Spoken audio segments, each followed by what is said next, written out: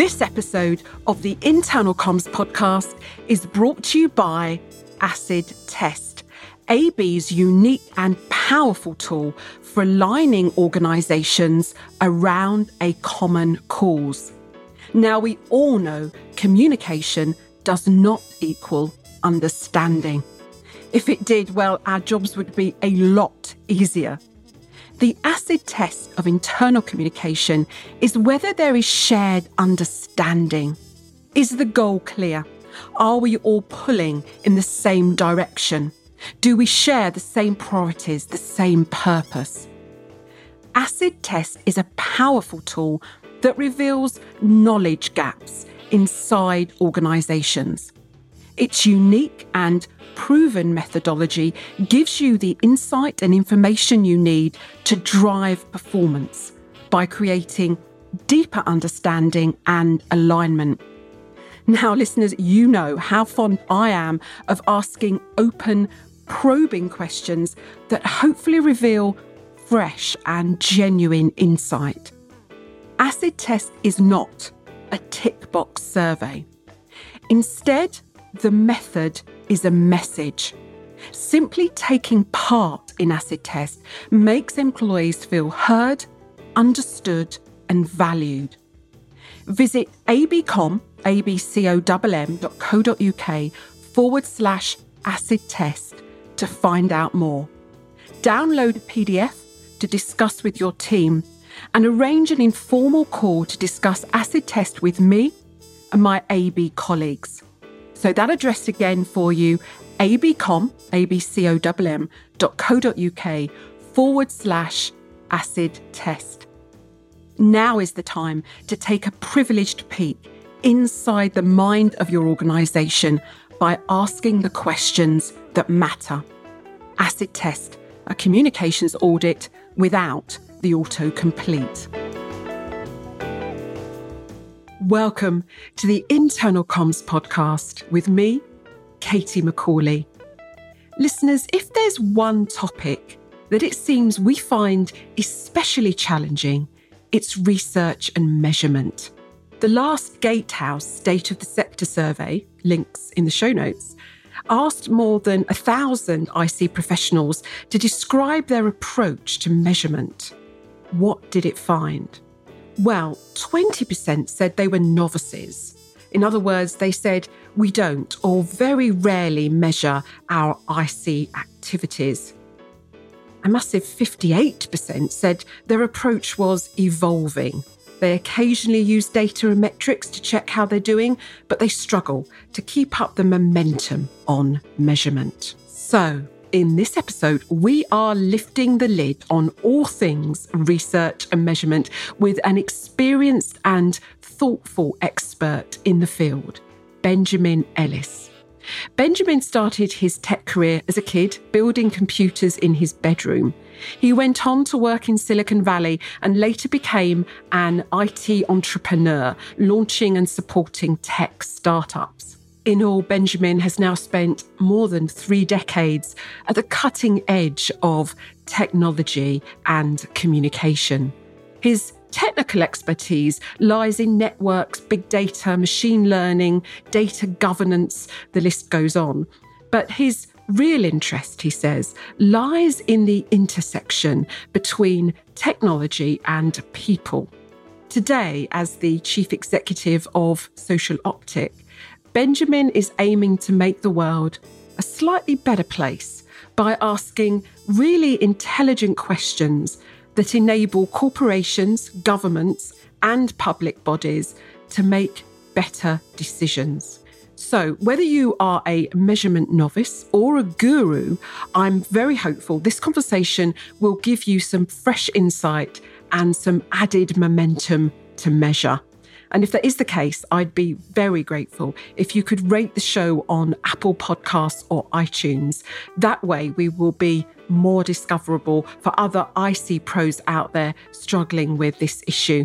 So without further ado, let's lift the lid on measurement with Benjamin Ellis. Benjamin, it is an absolute pleasure to have you on the Internal Comms podcast. This is actually a conversation I've been wanting to have for some time, so thank you very much. It is an absolute pleasure to be here. Thank you for having me. Now, it says on your company website that you are often described as a social technologist, an entrepreneur, and a data geek, and that you have a passion for exploring the intersection between people and technology. Now, I just wondered if we could unpack that a bit. What drives that interest? Where did it start? And how does it manifest itself? Oh, wow. It's my worst nightmare when people ask me to describe myself in a few words. So I like a 1,000-mile-an-hour pen portrait, which will help you make a little bit of sense of Benjamin Ellis. So my father was actually an entrepreneur. He set up his first business when I was a young kid and kind of very visionary character.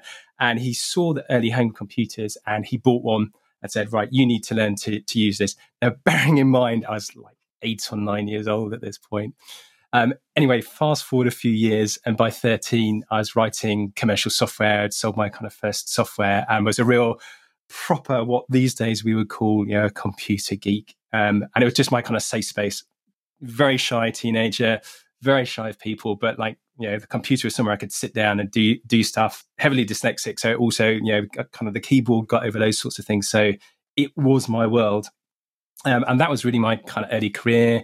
Went on and did a degree in engineering and kind of worked with Silicon Valley technology companies and kind of building out computer networks and the internet. And that was fantastically exciting. But as I did that more and more, I realized that the big challenges that I faced to what I wanted to do wasn't the technology. It was the stuff on the end of the technology, these awkward things on the end of the communications networks that I was building, which apparently were called people and were apparently quite important to getting stuff done. So kind of in the middle of my career, I went back to university. I did a postgraduate qualification in psychology and really got fascinated, not just by people, but particularly people in organizations and how organizations work as systems. And that really is my kind of passion and fascination still. So actually a shy geek at heart, kind of ironic. And this year, I'm actually on the board of the Chartered Institute of Public Relations. So it's kind of a juxtaposition there. But that's kind of my world really, is a geek's view on communications and culture and the impact on them. That's kind of what makes my world go round and where I believe that I can help make the world a little bit better, I hope. That's my objective. Just out of curiosity, what was that first machine that you were working on when you were 8 or whatever you were? Oh, wow. I'm going to give away my age now. So it was actually something called a Video Genie, which you will have never heard of. It was compatible with something called a Turosity, which you will never heard of. Wow. So the point that my computing history intersects with popular culture is probably the Sinclair Spectrum ZX81. So there will be listeners of a certain age who will be going, okay, and a whole bunch of others going, you what? The next computer I had after that was a ZX Spectrum, and that is one where some of my millennial friends go, oh yeah, I know that games machine. So it really was incredibly early days. Literally, if you wanted a computer, you had to build it yourself. Fascinating times, long before the web, long before Google existed. And that actually got me into the internet as well. And I ended up working for a company that's quite big now called Cisco Systems from their very early days, and kind of on the inside of watching the internet get built.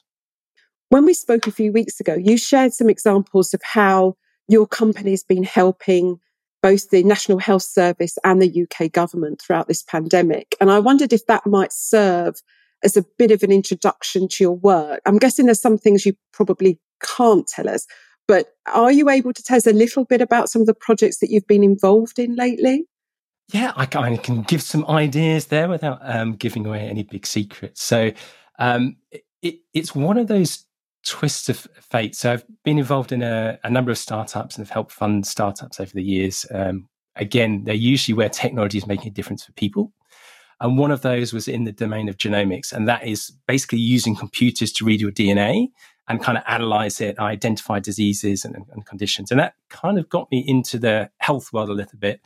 And then kind of through that with Social Optic and that bit of history for me, we've ended up working in that domain. So with bits of the NHS and kind of pharmaceuticals and that area. So it's not my original domain, but it actually is a great one where right now data, as I think everyone's becoming increasingly aware, can make a massive difference to healthcare. And so we've been working on everything from kind of gathering evidence and opinions to inform legislation, through to identifying problems and bottleneck areas and kind of helping to resolve those at scale and at speed, through to looking at employee well-being through this really challenging time for most organizations. So it's been fantastic for the team here because we've had the privilege of being on the kind of front line of a lot of what's going off. It's been, hard work and some stressful moments, and really challenged what we can do in terms of like the volumes of data and how quickly we had to get very accurate answers for that. But it has actually also been fun as well, and a nice way to kind of serve the public in this time. So it's honed their skills, definitely, I'd say. But this pandemic is really, I'm guessing, highlighting the potential of big data. And I'm using that phrase like I know what it means, really. And I bet a lot of people do that. But using big data to actually solve problems like never before. I mean, I'm guessing it's a real tool in our armory that, say, even 10 years ago, 20 years ago, we just wouldn't have had. Absolutely. And the technology has moved on incredibly. An example of one thing we had to do recently was looking at about 3 million words worth of text. Now, for a human to go through that and make sense of that, it is a task that would take a huge team and a long period of time. With modern computing, we actually analyze that data, understand the sentiment, what the key topics are, how people are phrasing things, what's linked, literally in a few minutes. And that was not possible even a few years ago. I mean, kind of in the early days of my computing, there was something called Eliza, which was this kind of like a chatbot, we'd call it in modern parlance. That progression over a number of decades with the kind of computing power we've got now just means that we can very quickly understand things. You still need the humans to understand stuff properly, but what we have is really good tools to help get to that insight. And it's really important right now because things are changing really quickly, and you need to have an accurate map of the territory to make the right decisions. Because if you don't understand what's going off, you don't understand what's working, you'll do things that don't work, and that makes stuff worse. So it really is the moment where actually having that data-driven approach to inform the decisions that are made, intellectually and with compassion by the leadership team, it needs an evidence base to understand what's going off, because different people are having really different experiences. And that's something I'd really highlight now. The truth is often hidden in averages is something that I say a lot. You really need to understand who's having different experiences and how do we help them. We can't, a line manager can get down to an individual level, but as a leader, I can at least understand the different groups that I'm working with and what they need and what they need me to be doing with the leadership team. There's a lot in there that I'm really keen to dive into more, but I'm going to step back just for a moment, and just because I think it's always helpful to start with some definitions so that we all know what we're talking about here. I think I use the words research and measurement interchangeably. I'm sure I do. But I also, at the back of my mind, know that those things are probably different. So let's get the playing field. Let's understand the playing field, as it were, or put some guardrails up around this conversation. Research, measurement, are they the same things? Do you think of them differently? How do they intersect? So we think of them very deliberately, very differently. And again, there can be different definitions, but a helpful frame, and this is helpful for people to understand what they're doing, is to think about research as generating new knowledge. Right? It's about discovery, about proving, about disproving things. Very few organizations actually get to do research. We are phenomenally privileged here that we get to do both kind of our own resource and pay for primary research, going out, discovering new things, understanding new things. I love that. That's my kind of explorer gene, likes that. Measurement is about understanding the impact of things, usually, or understanding what's changing. Again, it can be other things, but that's a useful frame. And you need those two things. You need to discover new stuff, which is going to lead you to a course of action. And then you need to measure whether what you're doing is working and making a difference or not. And that bit, that measurement bit, is really challenging for most, because it touches on all sorts of challenging cultural things in organizations. Thank you for that. That's very, very clear. So then what are some of the common misconceptions or mistakes that people make when it comes to either or both research and measurement? I bet there's a lot of them actually, but do you see the common mistakes coming up time and time again, or at least kind of the same questions coming up from clients? Oh, I get what you mean. And I always have to separate kind of what the most common issues are from things that just wind me up. We can start there if you like. Well, okay, we start. So one of the things, and it is a genuine issue, is, and in science, there's this idea of kind of falsifiability and the idea of kind of cognitive biases that come in when we're doing research, because we're kind of researching people, but we're people ourselves. So it's a really weird construct. It's like things looking at things. Oftentimes people will go out to gather evidence that something is true.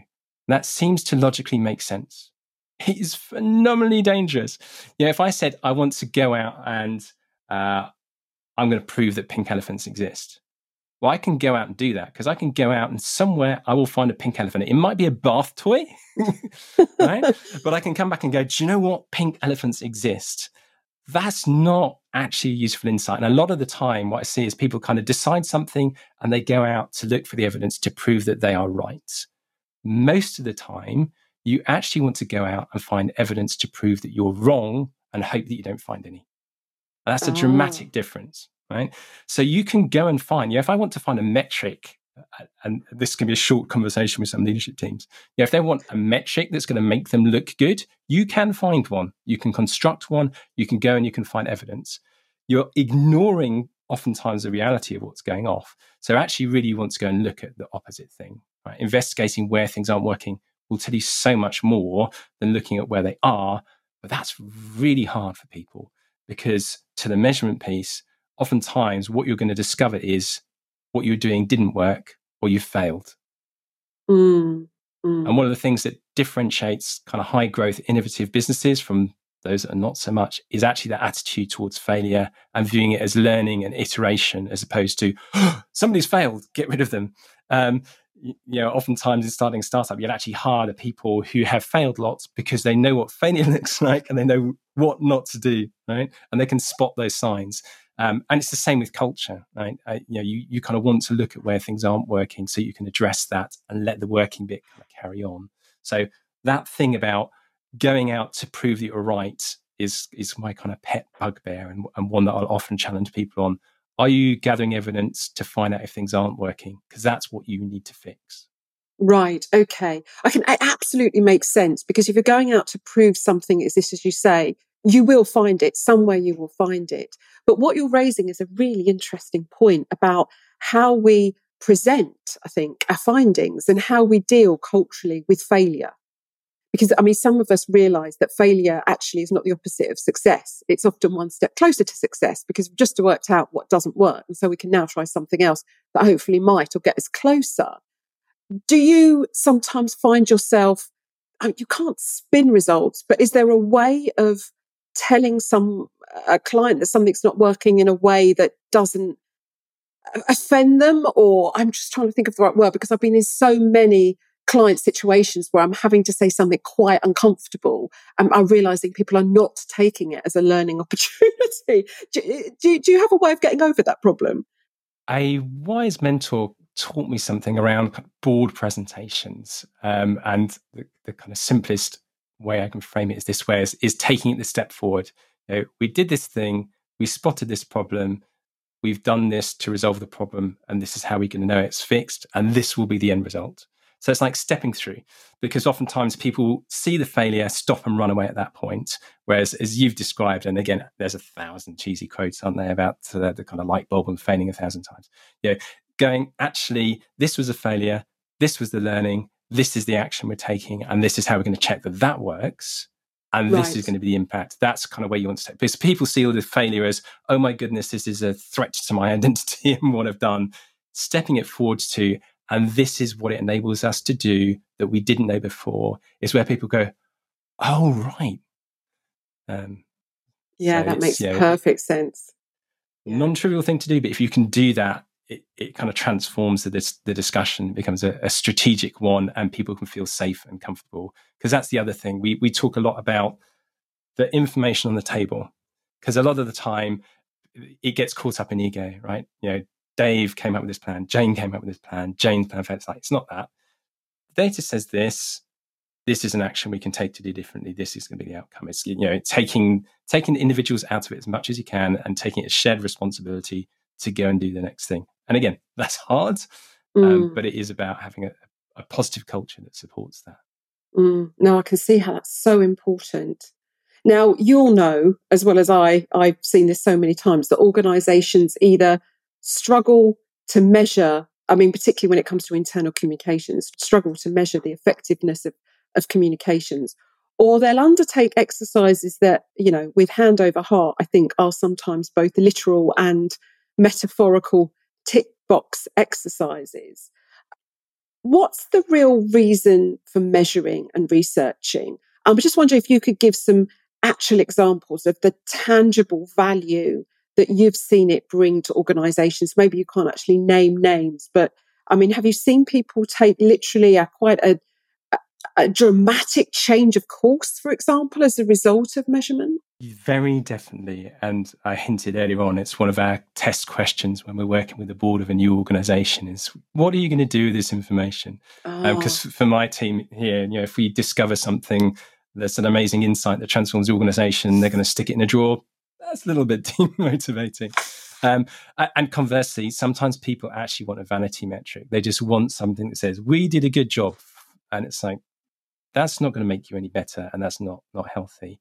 On the flip side, and just a couple of examples, really recent ones, we were working with an organisation. They'd gone into the pandemic. Just at that point, they were actually in the process of commissioning a new HQ. So it was kind of a challenge. Like, we're all leaving the office, and it's the old office, and if we come back, it's going to be this new office. Well, the timing was actually great because they were able to do some research with us to help the workforce understand what they really wanted from a new building. And that's changed really dramatically, strangely enough now, because their view of having been a very office-based organisation is suddenly, we can do this stuff from home. We don't need that much space. And actually the space we want is quite different. So that meant two things for them. One, their build cost is going to be dramatically different than it was. And I'm talking tens of millions of pounds less. And two, the workforce have been engaged in that process and feel ownership of that new building when it comes to be. And their workforce is a very long-serving workforce. So they've been around a long while. They'll be there as the new building comes in. So for them, they save money. They got the employees engaged, and they actually helped the employees through a transition of working from home that was forced on them as well. So, wins all round. We had another organisation that had really been struggling culturally. They had a really high turnover rate. Really couldn't get to the bottom of why. Quite almost a toxic culture. You walked in and you knew it wasn't a pleasant and happy place.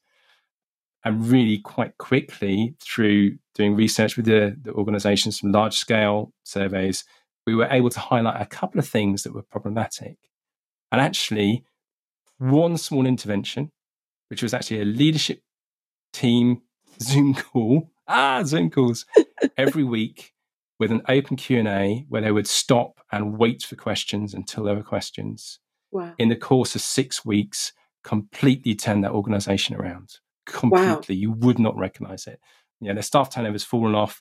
It's a really positive place. They are really motivated on working on the problems that they're working on, because that was the thing for them, that leadership just weren't visible and they didn't trust them. And that created this cascade of lack of trust. They just needed to see people and have an environment where they could ask the really hard questions and realise there weren't negative consequences for that. Really small intervention they would never have got to without really digging into what people were struggling with and why, and thinking that through. One of the things to point out, that you said it took 6 weeks then. Yeah. And I think that's so important. So that change is then, it's clear what needs to change, but don't necessarily expect a switch on the wall that you can flick and it's fine. You have to keep plugging away for a little while until you turn the corner on something. So I think that's worth saying up front. And so that 6 weeks, really what drove that was actually the kind of change in environment enabled that to happen much faster. Typically when we're working with an organisation and we had one CEO who we still work with now, we started on measurement and measuring their culture and changing their culture. And their CEO was like, this is a 5-year program. Right. And it has been. It's taken 5 years for them to just move the dial a bit. So yeah, in human systems will revert to the homeostatic. They try and stay the same, and change takes a long while. And if you're doing a big change, you've got to be in it for the long haul. But sometimes it's just, there is one thing that you can kind of unpin and fix things quite quickly. But that's the exception rather than the rule. The other thing you talked about is, I think you touched on, is getting people involved, making people feel that they're part of the change, that they've been listened to. And I do see clients attempt to do that. It's like, we're going to impose something that could potentially be quite unpopular, but let's gather views on it, because if people feel that they've had their say, somehow it's going to be, they're going to be less critical of it down the line. Again, I think sometimes that might be taken a little bit of a cynical exercise, because do I really want to know what people think? Because that's going to happen anyway. Nevertheless, I think it's still really important that people don't just give their views, but that you demonstrate that you have listened. I mean, would you say that because you've got to come back around again and ask again. And if you constantly show that you're not listening, they will give up, presumably, giving their views. Would that be fair? Yeah, I'm pet bugbear number 2 is the annual employee engagement survey that gets done that is fussed over like you wouldn't believe. The results come in 3 months later and get stuffed in the drawer. It's just, just write a note to everybody in a postcard saying, we don't care, we hate you. And it's going to get you the same result. Employee engagement surveys done right are really good, because surveys actually are an act of two-way communication, because you are saying, this is what we think is important, we want to know about. You're having your say, and this is what we've done as a result. So that two-way listening process is critical. Yeah, any research exercise is always a two-way communication, regardless of what form that takes, whether it's interviews or surveys. And people forget that at their peril. Absolutely. And then when we look at barriers in organizations, they can fall into different categories. The two most common are structural. So there's something from a process point of view or a structural point of view that's holding the organization back, or they are perceptual. They are locked in how people perceive things. So we were working with a leadership team earlier on this year, really struggling to get things done, really big leadership team, just new initiatives were not happening, just kind of tension the whole time. You could kind of feel it in the air when you went into meetings. And drilling down and doing some big surveys with that team, it realized that they thought that everybody else thought something different. A complicated bit of linguistics, right? So this was this view that I believe this set of things and I'm really committed to the organization. They don't believe those things and they're not committed. So we did a big data exercise with them. I gathered a lot of feedback from all of the leadership team, and we presented it back to them and said, look, this is a map of you as a leadership team, what you think, what you believe, what your priorities are. And they're incredibly aligned. And they were like, who didn't answer this? It was like, well, we had a 99% response rate. So pretty much everybody answered, you are really aligned. Well, we don't. And it took them like almost a day of talking that through to go, yeah, actually, we do really trust each other. And we do want the same things for this organization. And we've been fighting over just some perceptual barriers that weren't there at all. And that just unlocked a huge set of things in that organization for them to kind of get stuff done, to learn to work together, to welcome new people into the organization, just broke down those barriers. They just had an inaccurate map of the territory. So, that perceptual thing in organizations is often a really big problem because people don't have an accurate map. One of my favorite things is leadership by adjacent cube. Right, where particularly kind of more at the middle layers of management, their worldview is informed by the people in the diagonally adjacent cubes, right, and whoever kind of came past their cube, and even at a senior level.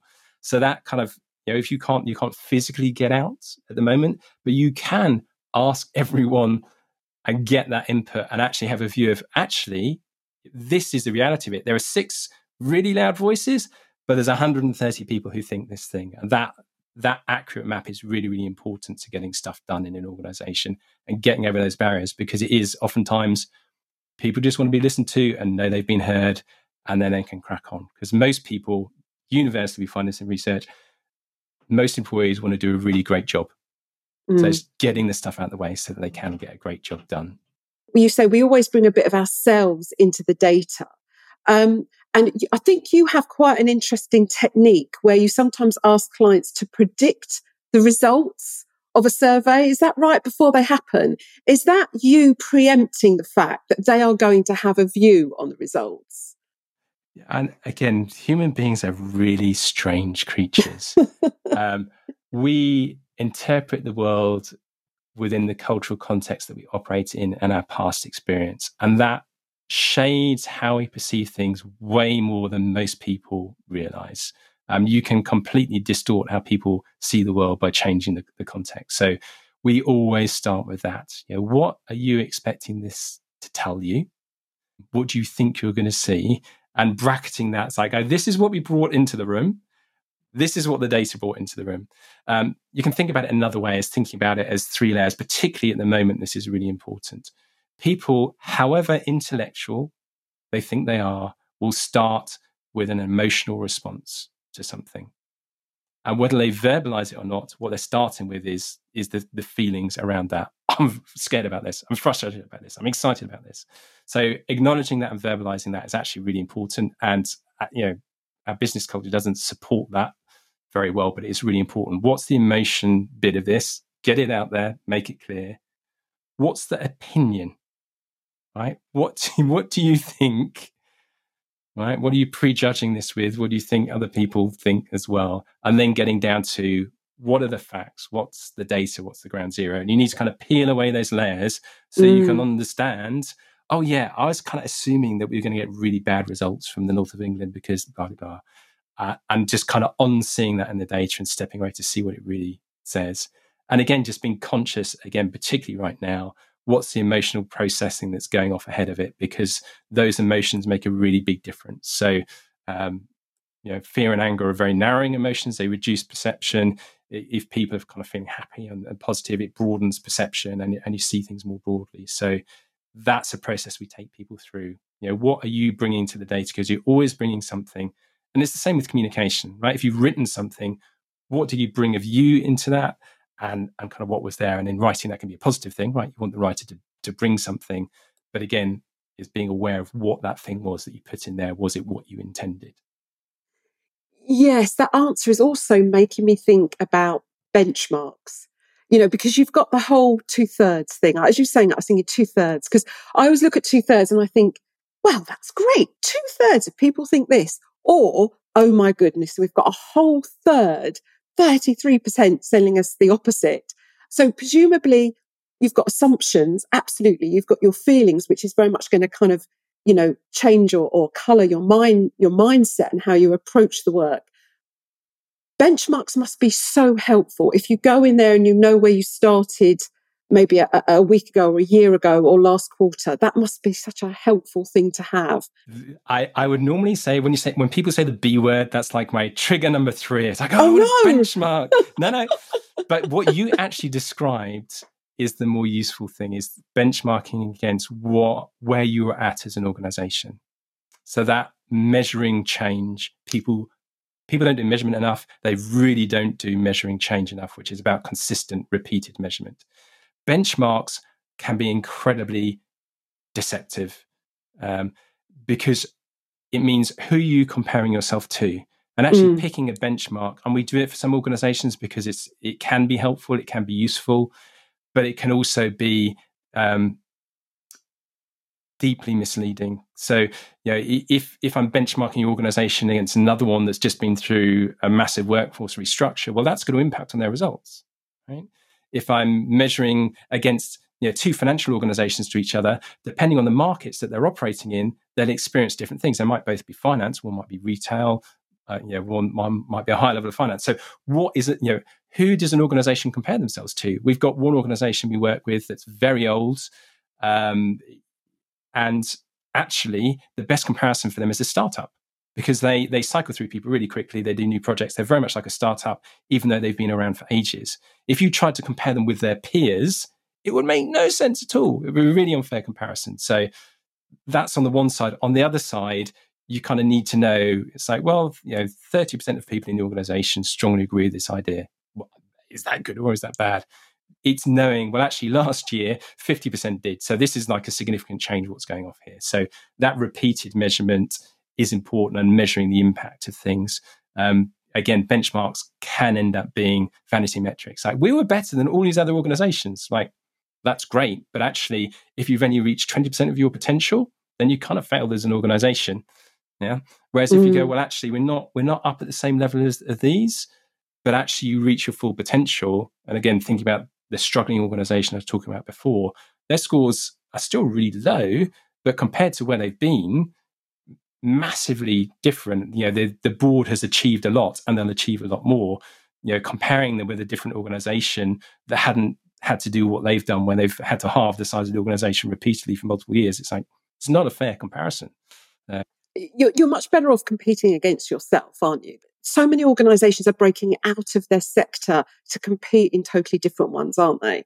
So, really, where is your competitive set? And it could come from anywhere. So just comparing yourself with people in your sector is, from a business context, might be a bit meaningless anyway, potentially. And it's going back to that thing of, why are you doing the measurement? You're doing the measurement to identify problems that you can resolve. And so that is a very different frame on how you use a benchmark. It's not, I'm just trying to find out that we're good here. It's saying, I'm going to use, because sometimes you need to ground the data. Data needs context. Otherwise, it's just a number. So you do need that framing. But again, the framing is there so you can go, what's the challenge? What's the action we need to take to resolve this? And how do we get to the result that we want? So here's a question for you. Chuck Ghost, who was on the show, I think it was the last season, he was going, I can't do the American accent. If I do, I'll just be embarrassing.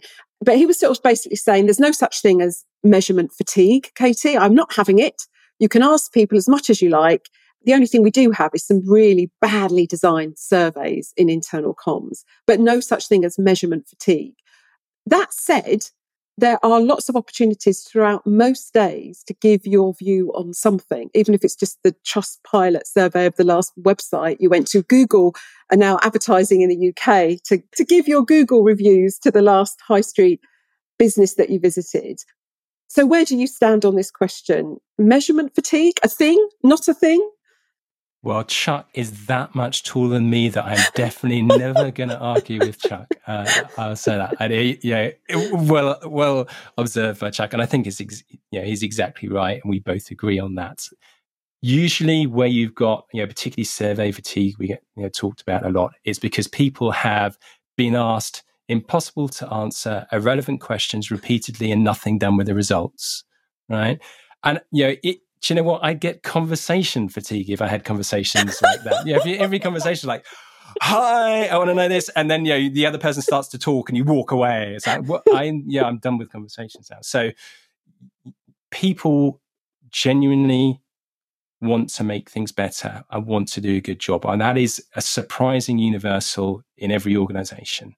So if that's not happening, you've done something wrong. And so whether it's the badly done, badly designed employee engagement survey with all the wrong questions, or whether it's the way that that's been done and communicated, where the feedback's been heard and nothing's been actioned, and people are going to be tired by that, right? So it's about designing things in a respectful way that understands the audience, that is questions that they can answer, and then actioning that and demonstrating how you've actioned that is really important. It's an act of communication. Treat it like it. Then you don't have those issues. And just, can we not do the poll of the day thing as well? I mean, that's my just what I mean. And poll of the day. Well, because it's an irrelevancy. It's useless. Well, nothing's ever done with the result. Is that what you mean? It's kind of exactly. Ask me something that's going to stop me doing my job that you're going to do nothing with. It's like, that's just don't waste people's time, right? A lot of survey fatigue is that people just wasted people's time, and nobody on this planet likes their time wasted. And you can do fun polls, and that can it can be a binding thing. And I'm being a bit kind of overly on that, but it's one of my things. Is like, do you have a daily poll on your intranet? What kind of questions you put in there? If we get low response rates sometimes on the survey, it's like, you've been repeatedly asking people irrelevant stuff and doing nothing with it. surprisingly enough, if we go out with questions, nothing's going to happen. So, and sometimes you have to take people through a process as well if they've had that history, saying, we're going to just do some really short pulse surveys to show that we listen, to show that it's something useful, and then build from there. So again, it's like starting a conversation, right? Sometimes organizations get themselves in this horrible hole where they do a huge employee engagement exercise that went in the drawer, and a year went by, and 2 years went by, and 3 years went by. And now everybody's terrified to ask the question. You kind of get yourself past that. And in the same way, if you've been doing a weekly poll on how do you feel today? I mean, if you ask people every Friday, how do you feel this week? That's going to fatigue people, right? Because it's kind of obvious when you sit down. It's like, would I like somebody to do that to me? No. Well, no. Don't do it then. I mean, I think you raise an interesting issue there. I always, encourage clients to do the pre-work and the pre-communications before you ask. So you set it in some kind of context. This is why I'm asking. This is when I'll be asking. This is what we'll be doing with results. This is the timeline. Just so that they understand what to expect and when. I think that can be so important as well, rather than just us showing up and putting the equivalent of a microphone under their noses. But to get them in the right mindset for what's happening, I think can be quite useful. And that thing about repeated, consistent measurement as well, because not only is it beneficial from a measurement point of view, particularly in slow-moving organizations, knowing that every September I'm going to get to say my piece. Actually, it's a really nice rhythm, and you can make that part of that. I know every year I'm going to sit down and be made to reflect on how I've demonstrated the company culture. Okay. It is just so beneficial to have that as kind of part of the cadence, because it drives behaviors and it means people know it's like, I'm going to get listened to. This is going to get sorted out. Really, really big difference to how the culture feels. Which touches on another little phrase of mine, which is that the method is a message. You said that the act of research and measurement is a two-way communication exercise. My feeling is, and I particularly see this in qualitative research, that when people really genuinely feel that they've been listened to with an objective but caring mind in front of them that genuinely wants to know, and maybe even asks them occasionally a follow-up question to check that they've properly understood. That experience, I've had interviewees get up and say, wow, thank you for that, because it's just been a moment of kind of offloading. I'm particularly drawn to qualitative research. I'm just wondering whether you have that same sort of fascination with qual over quant, or for you, both kind of, you need both and they should be working in harmony. I'm just curious about your attitude to qual and quant there. So we had historically, up until a few years ago, our world is quants. And so for people kind of new to that term, it's like we turn things into numbers. So we use things like Likert scales a lot. Strongly disagree, strongly agree. You might hate them, but they are really amazing to analyze. And there's all sorts of things we can do that move it beyond averages, where we can start to kind of identify clusters and groups. We love that stuff. There's been a real shift in the technology that we can use in the last few years, where we can do a lot more of the qualitative. So this is the kind of long form answers. And I mentioned we did something recently with millions of words. Actually, it's a whole different kind of insight. And normally you kind of use that as a cycle. So oftentimes we want to do some qual, some interviews, get some context, do some quant work to understand, is what we've discovered universal across the organization? So that building a map thing. And then when we discover things in that quantitative data, it's like, well, actually, we found this issue in people who've been here 3 to 5 years, or we found this issue in the accounts function. You might want to then go in and do some interviews and do some qual. But now actually both of those technology can help with. There was an exercise we did recently where we got everyone to describe the organization in a few sentences. Really big organization, thousands of people. Stuck it into the wonderful algorithms for it to create a one-sentence summary, showed that to the senior leadership team, and like, yeah, that's us. That's our organization. Amazing.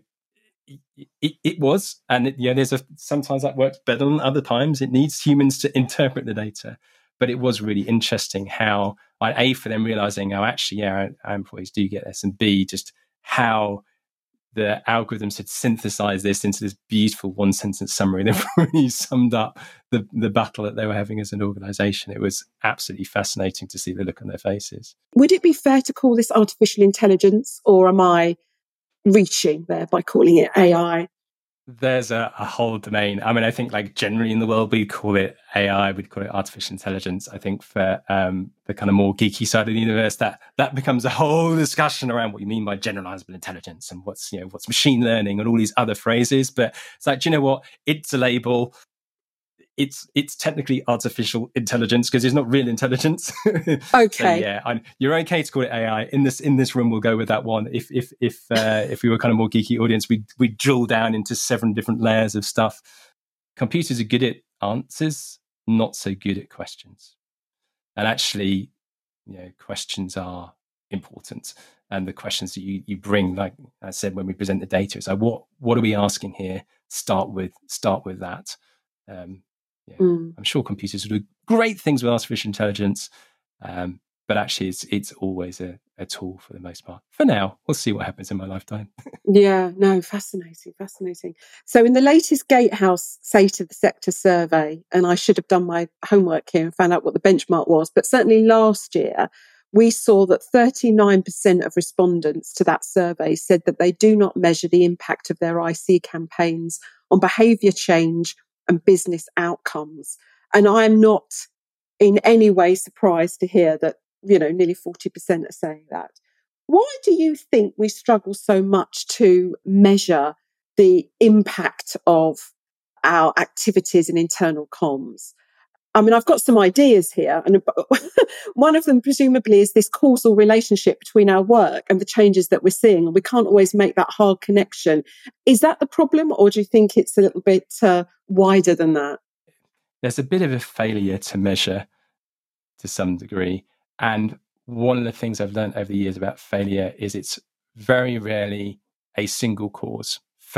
Systemic failure happens because of multiple causes. So let's pick apart the measurement one.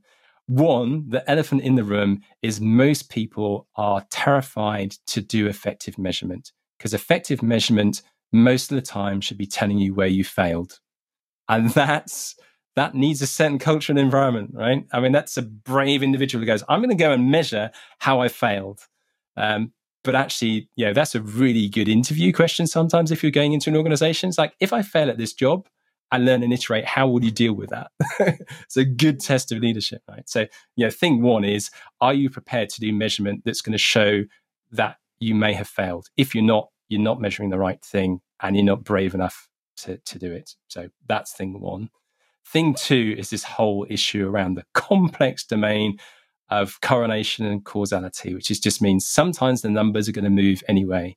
If I was going to measure the happiness of an organization and find out if handing out sweets has made a difference to that, and the CEO gets fired halfway through that process, and it was a leader that everybody loved, my measurement's going to be messed up by that, right? I'm no longer measuring the impact of the sweets, really silly example deliberately. What I'm now measuring is the impact of the CEO. So with all of these things, you usually want multiple measures, and there's some different ways and frameworks constructing those. So multiple measures and allowing for what were the dominating things in this that changed it and that might have impacted as well. Because, it's a science, but science is something that happens in labs in a controlled environment. Organizations just a little bit more messy than that. And so you have to be prepared, that I'm going to measure and I might show what I failed at. And the measurements may get invalidated by other stuff that happens, and I may just have to go at that again. And so I want multiple different measures on things and having a little bit of a framework on that. It's not easy. If it was, everybody would do it well. The way to get good at measurement is to do it repeatedly and to build it into everything that you do. Because we were talking about how, like, a survey is a conversation, research is a conversation. Actually, measurement is a conversation with yourself sometimes, because when you say, how am I going to measure this? That takes you to the question of, well, what does success look like? And how will I know I've achieved that? We often talk about 2 different types of measurement. Success measurement, how do I know that this was successful? And an impact measurement, how do I know that what I did actually made the difference? Right?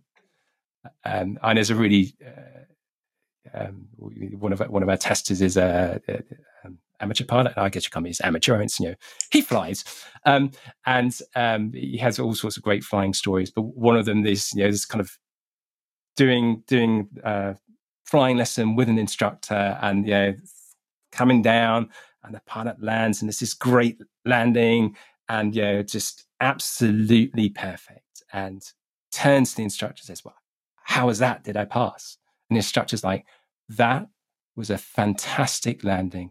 It was perfect, but this is the wrong runway."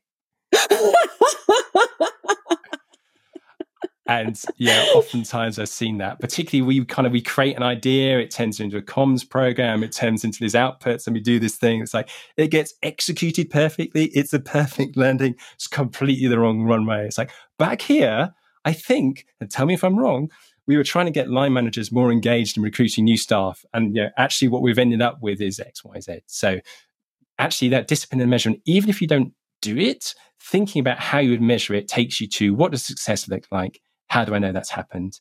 And again, to getting good at measurement, just keep trying it. It doesn't have to be complicated. You can pirate metrics. We talk a lot about in startups, right? You can kind of hack these things. It's like, well, I maybe I don't have any budget for measurement, but I want to show it works. So start with it.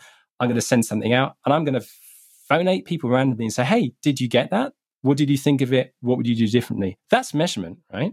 It's a random sample. That might take half an hour of your time. You can go do that. And then you can start to understand, well, actually, I want to construct things that kind of give me feedback, that let me change things. And then you can start to build measurement in. Usually whenever we do a survey, we have some feedback in there. Continuous improvement is a big thing for us. And that means kind of measuring, what did you think of this? Giving people the opportunity to say, and that's a form of measurement as well. So there is no excuse for not doing it. Start small and learn. It's a skill set that should be there for any communications professional.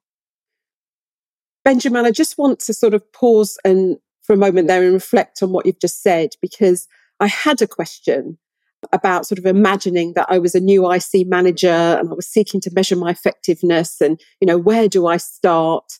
But what you've just said there is such an important starting point, which is, do you know what the end result looks like? Can you quantify it? Can you write it down?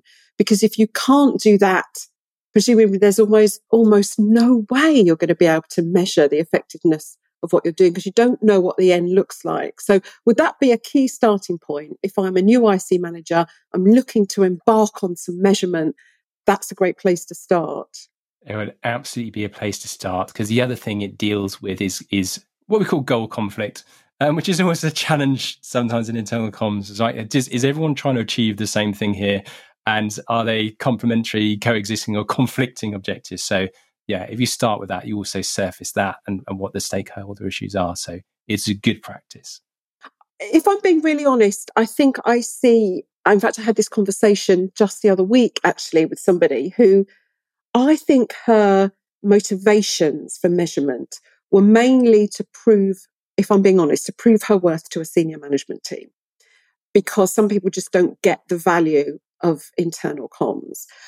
But I had a colleague kind of questioning whether that was actually quite a dangerous starting point. And would you be better to try and put aside your concerns about your value as a function and just seek to find the interesting, valuable insights? Do you see where I'm coming from there? I do. And there's a phrase, was it physician heal thyself? Internal comms person, your main skill is understanding your audiences. Your executive stakeholders are an audience. If you go to them with evidence to demonstrate you're doing a great job, for me as a CEO, that doesn't improve my life. It's like, congratulations. I was going to say I'd hired the right person. If they came to me with that measure, I'd think I'd hired the wrong person, actually. If you come to me with a measure that says, actually, here's some insight about the organization, here's some places we can move the dial, that's useful to me. So most people's default, particularly more junior folks, is to come with a measurement that shows that they've done a great job. Useless and irritating for most senior execs, because they've seen it 1,000 times before. And the first time you get anything like that as a senior exec, you're like, why have they measured this? And what are they telling me? It's like, you telling me you've done a good job Interesting. Somebody else telling me you've done a good job, more convincing. You showing me something that I can do and use to make the organization better, to have more of an impact as senior executive, that's useful and interesting. So come with those measures. Don't, avoid the vanity metrics. And similarly, actually even getting vanity metrics for execs, which is like the second order temptation. It's like, I'm not going to get metrics that make me look good. I'll get metrics that make my boss look good. Actually is also a dangerous temptation. It's like, how can you find metrics that help you do the job better? Because actually at a board level, that's what a good board will be looking for anyway. Right. Last thing they want is people going, hey, we've done a good job. It's like, you have failed to maximize the opportunities, because any non-executive director is going to look at what you're doing and going, their whole job is to find what you've missed. Right. So those kind of measurements don't work. You want to bring something where they go, oh, actually, that's really interesting. Here's some other things that go alongside that. And that's really given me some evidence to make this decision win. So that measures to determine whether you've been successful or not. It's one form of measurement, but it's one of the two, right? Impact and success measures. Yes, do measure that something's been successful, but measure the impact. What caused that success? Because that's your repeatable result. It's interesting because as you're saying it, I'm thinking, you'd never have a finance department that sort of conducts a bit of measurement to its board to say, look, our numbers add up. I mean, that's the equivalent, isn't it? Our numbers that's add the up. job. That's the job.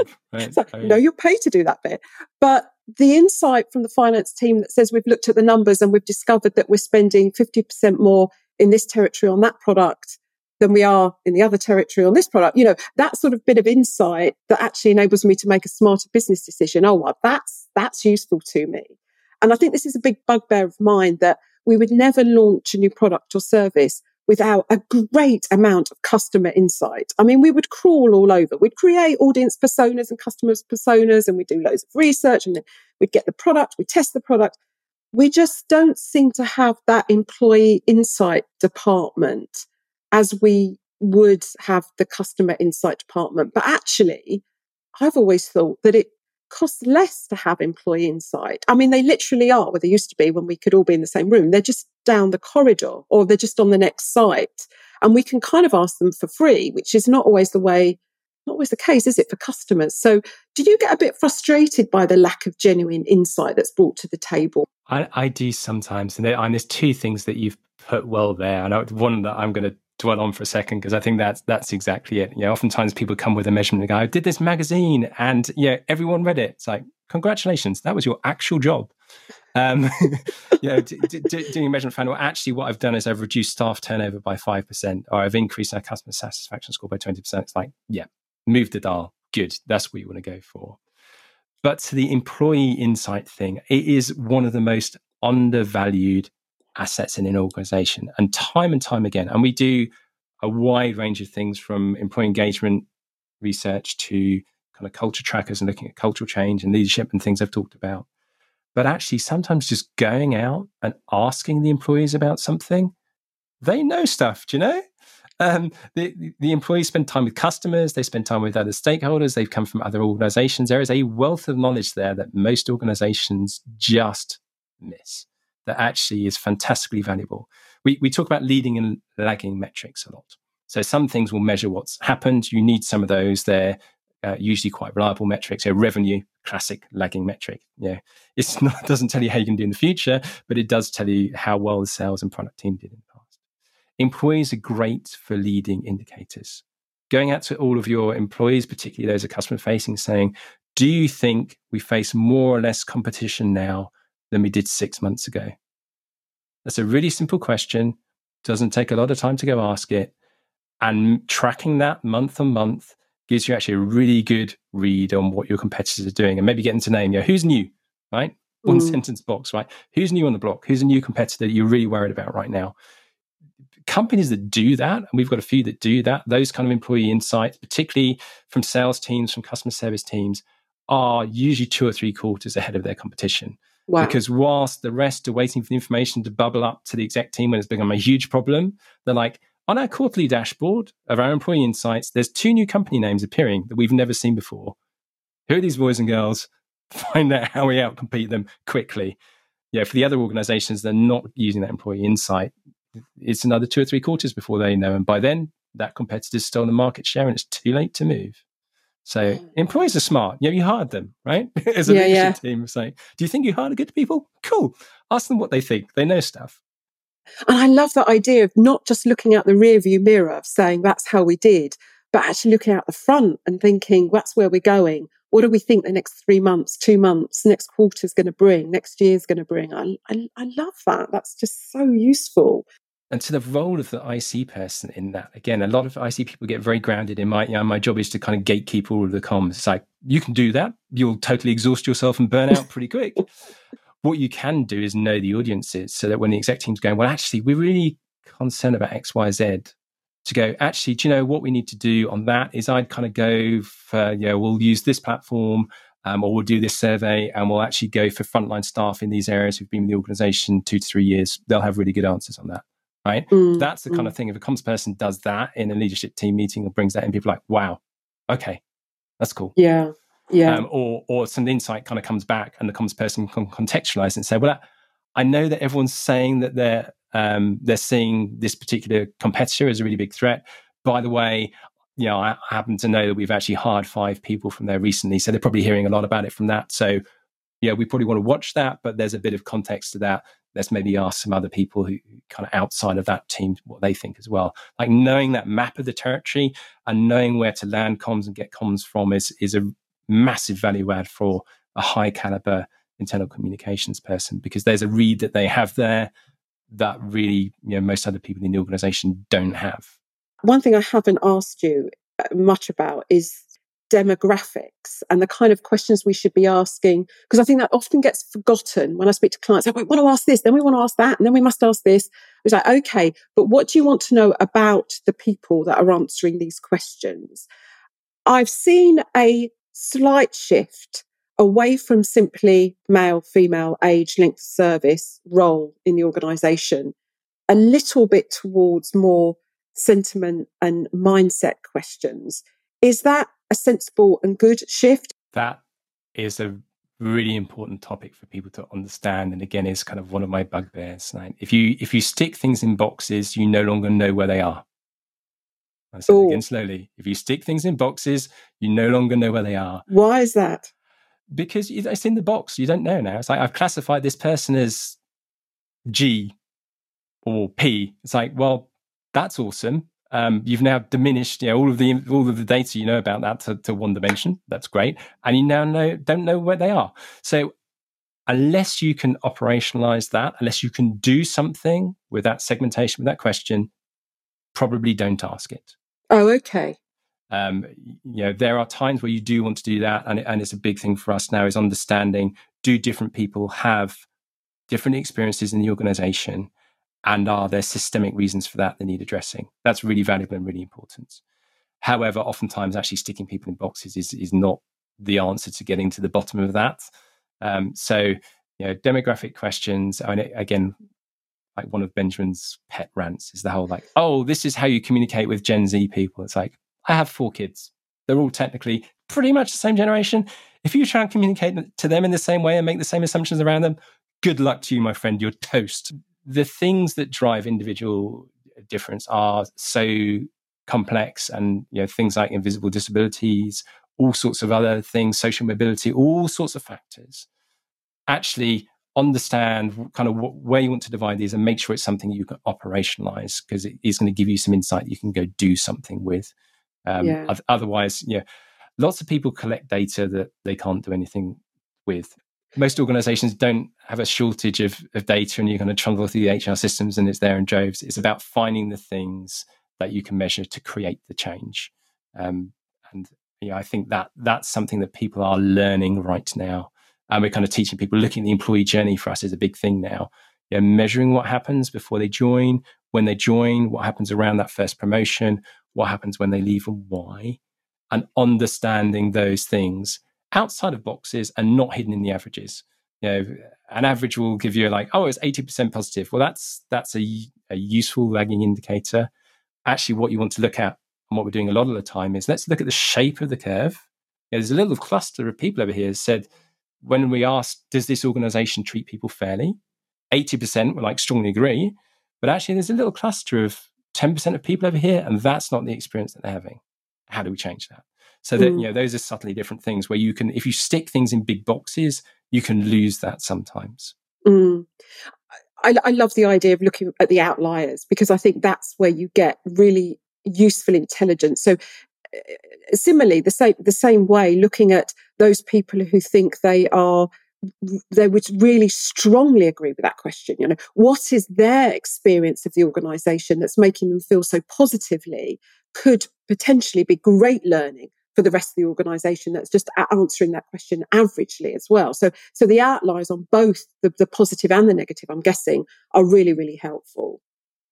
Yeah, and with balance as well, because particularly when we're looking at customer engagement, for example, you always have what is lovingly called sometimes the chronically dissatisfied customer, and there's not too much to be learned from them, because they're always going to be that way, and whatever you do, they're going to be that way, and that does exist in the extremes, right? There's some employees who they came into the organization, they don't want to be here, but they're not going.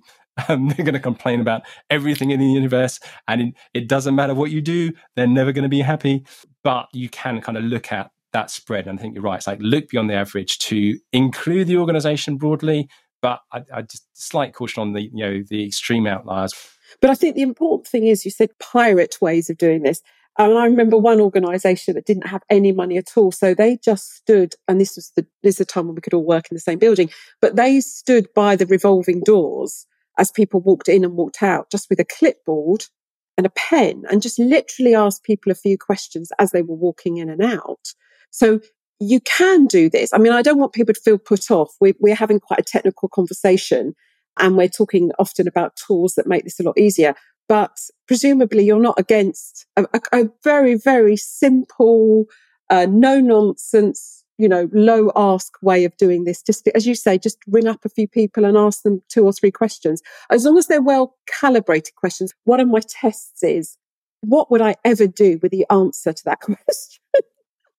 And if I just think, I'm never ever going to use the answers to that question, it goes, because it's just wasting people's time. Start small. That's absolutely fine. Would you say?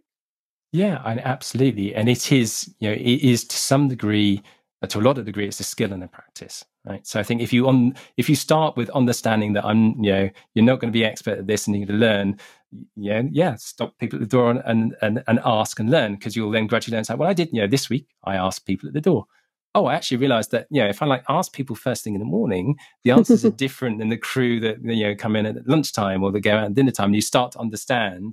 And like I said, one of the great things for us is we get to do a lot of primary research and a lot of research. And we kind of learn and we look at other research. We're like, okay, that's great, but there are these problems with it. So, but that comes from that experience of doing it. So yeah, it doesn't have to be big and expensive, and it doesn't have to take long. And I was mentioning with a lot of the stuff, we turn around really, really quickly now, thanks to technology. But actually doing those kind of quick interventions yourself, you can turn around and get really quick results. Again, though, it's just kind of learning and understanding that you're kind of learning, because you'll discover things like sample biases. Actually, I ask these people, I get a different answer. Actually, if I want a balanced answer, I need to ask here. But that comes from doing it repeatedly. So yeah, make it part of your practice to do that. Get feedback, right? It's really what we're talking about. It's a really important part of professional practice, and it's something you should just build into what you do. I think it was last year, you did a piece of research with Jenny Field into remote employees. And it just struck me that this pandemic has meant that a large proportion of the workforce worldwide has become more dispersed, and I guess remote in one way or many ways. Do you have any reflections on how COVID-19 might change the way we work, change the way then, because of the way we're working, we then research and measure in our organisations? I was thinking, does it become more important to measure in a way because you can't walk around and soak up the atmosphere? I'm finding lots of clients are telling me that that's becoming quite frustrating, that they can't get a temperature check just by walking the corridors. I don't know if you have any reflection on this. Yeah, and it was interesting that piece of research with Jenny turned out to be incredibly prescient, little did we know at the time, and formed the basis of a lot of what we've done this year, which is about kind of remote working and work from home and back to office, and all these transitions that we've been helping organizations measure. And there definitely has been a shift. And for some organizations, it has been incredibly dramatic. And we had one organization that were on a 3-year journey to moving towards remote working, and they completed that journey in exactly 4.5 days. So, there's nothing like a legal deadline to move a project along a little. So, and that has been, for some organizations, a traumatic change that they are still absorbing. It's changed the role of line managers. It's changed in all sorts of different ways what's expected of them, both in terms of comms coming over their heads and comms coming through them, and having to deal with things that are really very new to them. And there's a lot of talk about employee well-being and mental health at the moment, rightly so. These are really important issues and are now very much in the workplace. There's a phrase that gets bandied around here that the changes that last through these things are changes that were in progress anyway. A crisis just accelerates them. Yes. And so I think this shift away from the office being the be all and end all for everybody, that's definitely changing. And organizations have got to understand, how do I manage in a world where I can't see the employees other than, on a Zoom with a fake background, or Teams. Other platforms are available. So it needs to become part of organizational practice now to understand how you measure and communicate that. And again, it's not just for the leaders, that's for the whole organization as well, because it is that much harder to have a read on what's going on and an accurate map of the landscape when people are dispersed and there isn't that transparency. I mean, it's great being able to jump on a video call, but you can miss a lot of stuff in that you would pick up in the office, whether somebody's struggling with workload, whether they have the right environment. Actually, you've got to be much more sensitive to that. And again, you need an accurate map, because, as I say, people right now are having very different experiences. For some people, this is great. I'm like I mentioned, despite the way I sound sometimes, I'm a shy introvert. So for the most part, this is awesome for me. It's like, hey. But actually, I still kind of very much miss being able to kind of talk and interact with people. So, different people having different experiences. You've got to measure that and be able to intervene early. It's really, really important. And that's changing organizations' roles and how they look after employees as well. That reminds me to ask you about how we capture data. So when we were speaking before this call, I remember saying to you how much I love Qual. I love asking the questions, really digging away for the information. But you said something really interesting about how, for some people, they would rather answer an open question where they have to type in the answer than give that to someone personally over the phone or over a Zoom call or something like that. And I thought, how interesting is that? Are you noticing that more and more, that people are actually getting very, very comfortable about giving their insight and how they feel, using a keypad as opposed to actually speaking to a real human being? Yeah, and a parallel for those who are perhaps a little bit older in the world is the desktop publishing revolution. There was a time where if you wanted to produce a newsletter, that was something that very few organizations could do and had the skills to do. And then these desktop publishing packages came around. This software you can install on your PC and you could produce a newsletter. And anybody could, and oh my goodness, anybody did. It's a little bit like that with survey software now. It's kind of been democratized, right? Anybody can create a survey and put one out there, and oh my goodness, anybody does. It's very different from kind of building and creating a good survey and something that is useful and meaningful. At least test your survey, I think, might be one thing I'd suggest before you launch it. Yeah, and again, you can do that at the professional end, and we kind of pride ourselves on being able to kind of linguistically deconstruct sentences and work out how they're framed and understand what the biases are. And there's that end. At the other end, for free, there is just kind of taking your set of questions and wandering over to somebody in the office that maybe you don't know and going, can you look at this? And then you go, what's this word mean? What are you asking there? Because it's in your head, you know what the context is, but often, a kind of cold read of a survey. I mean, we have a very flashy word in industry. We talk about cognitive testing, but really that's just showing somebody the questions and watching. It's like, oh my goodness, they pull the distressed face because they have no idea what I'm asking. Let's go reword that. Yeah, absolutely. And again, it's good learning for comms people around kind of language as well, and what what works there and what people understand, because your words for things, we've used lots of technical words here, for example, may not be meaningful to a frontline worker in the organization. When Jenny and I were doing the remote worker research, things like team, right? That sounds like a very straightforward word. Company, that sounds like a straightforward word. It means very different things in different contexts to different people. Some people are like, I don't have a team. It's like, well, there seem to be a set of people that you work with. Yeah, that's my shift. So you kind of comms people merrily sending out. It's like, how do you engage with your team? It's like, I don't have a team. Don't know what you mean by that. Yeah. So test. Yeah. What do you think of the leaders? What leaders? You mean my line manager? You mean his manager? You mean his manager? You mean the chief executive? I think there's just time to ask you, hopefully, some quick fire questions, Benjamin, if that's okay. What would most surprise people about Benjamin Ellis? Oh, wow. That's, I always think I haven't got any surprises. And then I just kind of talk about something, people are like, you what? I play guitar and keyboards, and actually it was a very thin stretch of time where I was actually, kind of a rock star. I was like supporting a top 40 act. So wow. That weird things I've done. Very brief interval. I was an official royal photographer. There you go. So really? I've had the privilege of doing some fairly kind of wild stuff. I like discovering things from different viewpoints. So for me, that was kind of life. But occasionally I let something slip and people are like, you did what? Right. Oh, you're not going to get away with that. So the top 40 act was... it's a US one from like a decade ago that they never charted over here, but over there they're in the top 40. Absolute riot. It was an interesting, different way to see the world. And actually, just on that note, I'd say for comms people, it's like spend time in different contexts. You will learn a lot when you come back to your own, whether it's in different cultures, different kind of companies, behind the scenes in different industries. And that's one of the reasons I did it. It's like, how does the fashion world work? How does the photography world work? How does the music industry work? Actually, for me, that really helped me understand how the tech world works because, and again, it's a really cheesy one, isn't it? It's like fish are the last people to be aware of water. Water, absolutely. There is that thing. It's like people who've been in a certain kind of organization their whole career. A lot of times comms people coming into an organization, coming in from a different context, that in itself is a huge amount of value that you bring there. That thing, to that question, what would surprise people about you? That can be often helpful because most business problems a different industry has already solved. Yes. The music industry went through a whole kind of massive challenge around digital. It solved a whole set of problems, failed to solve a whole set of other ones.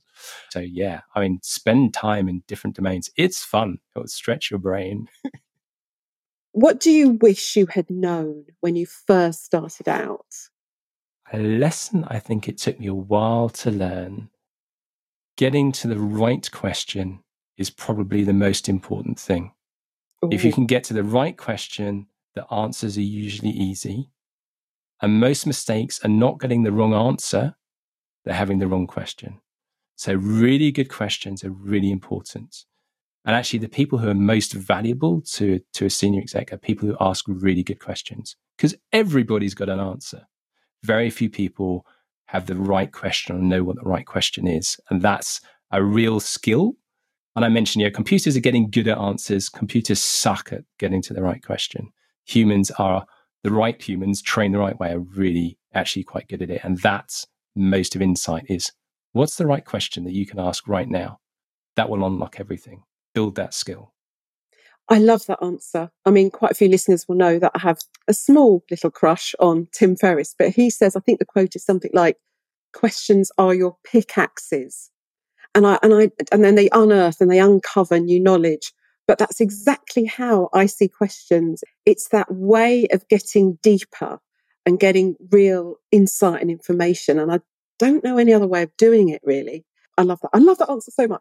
Anyway, what would you do tomorrow if you knew for certain you couldn't fail? Wow. I mean, actually, for me, that's kind of becoming a bit of a personal mission is I think I would look at how we can transform business cultures so that they embrace and support family life. And again, in all of its different guises, because everybody is in one way or another a member of a family.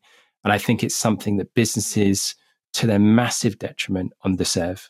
And I think particularly as society evolves, I think it's really important that actually businesses understand and embrace that. I don't know how you do that, but if I could pick a really hard problem to not fail at, I would love to do that.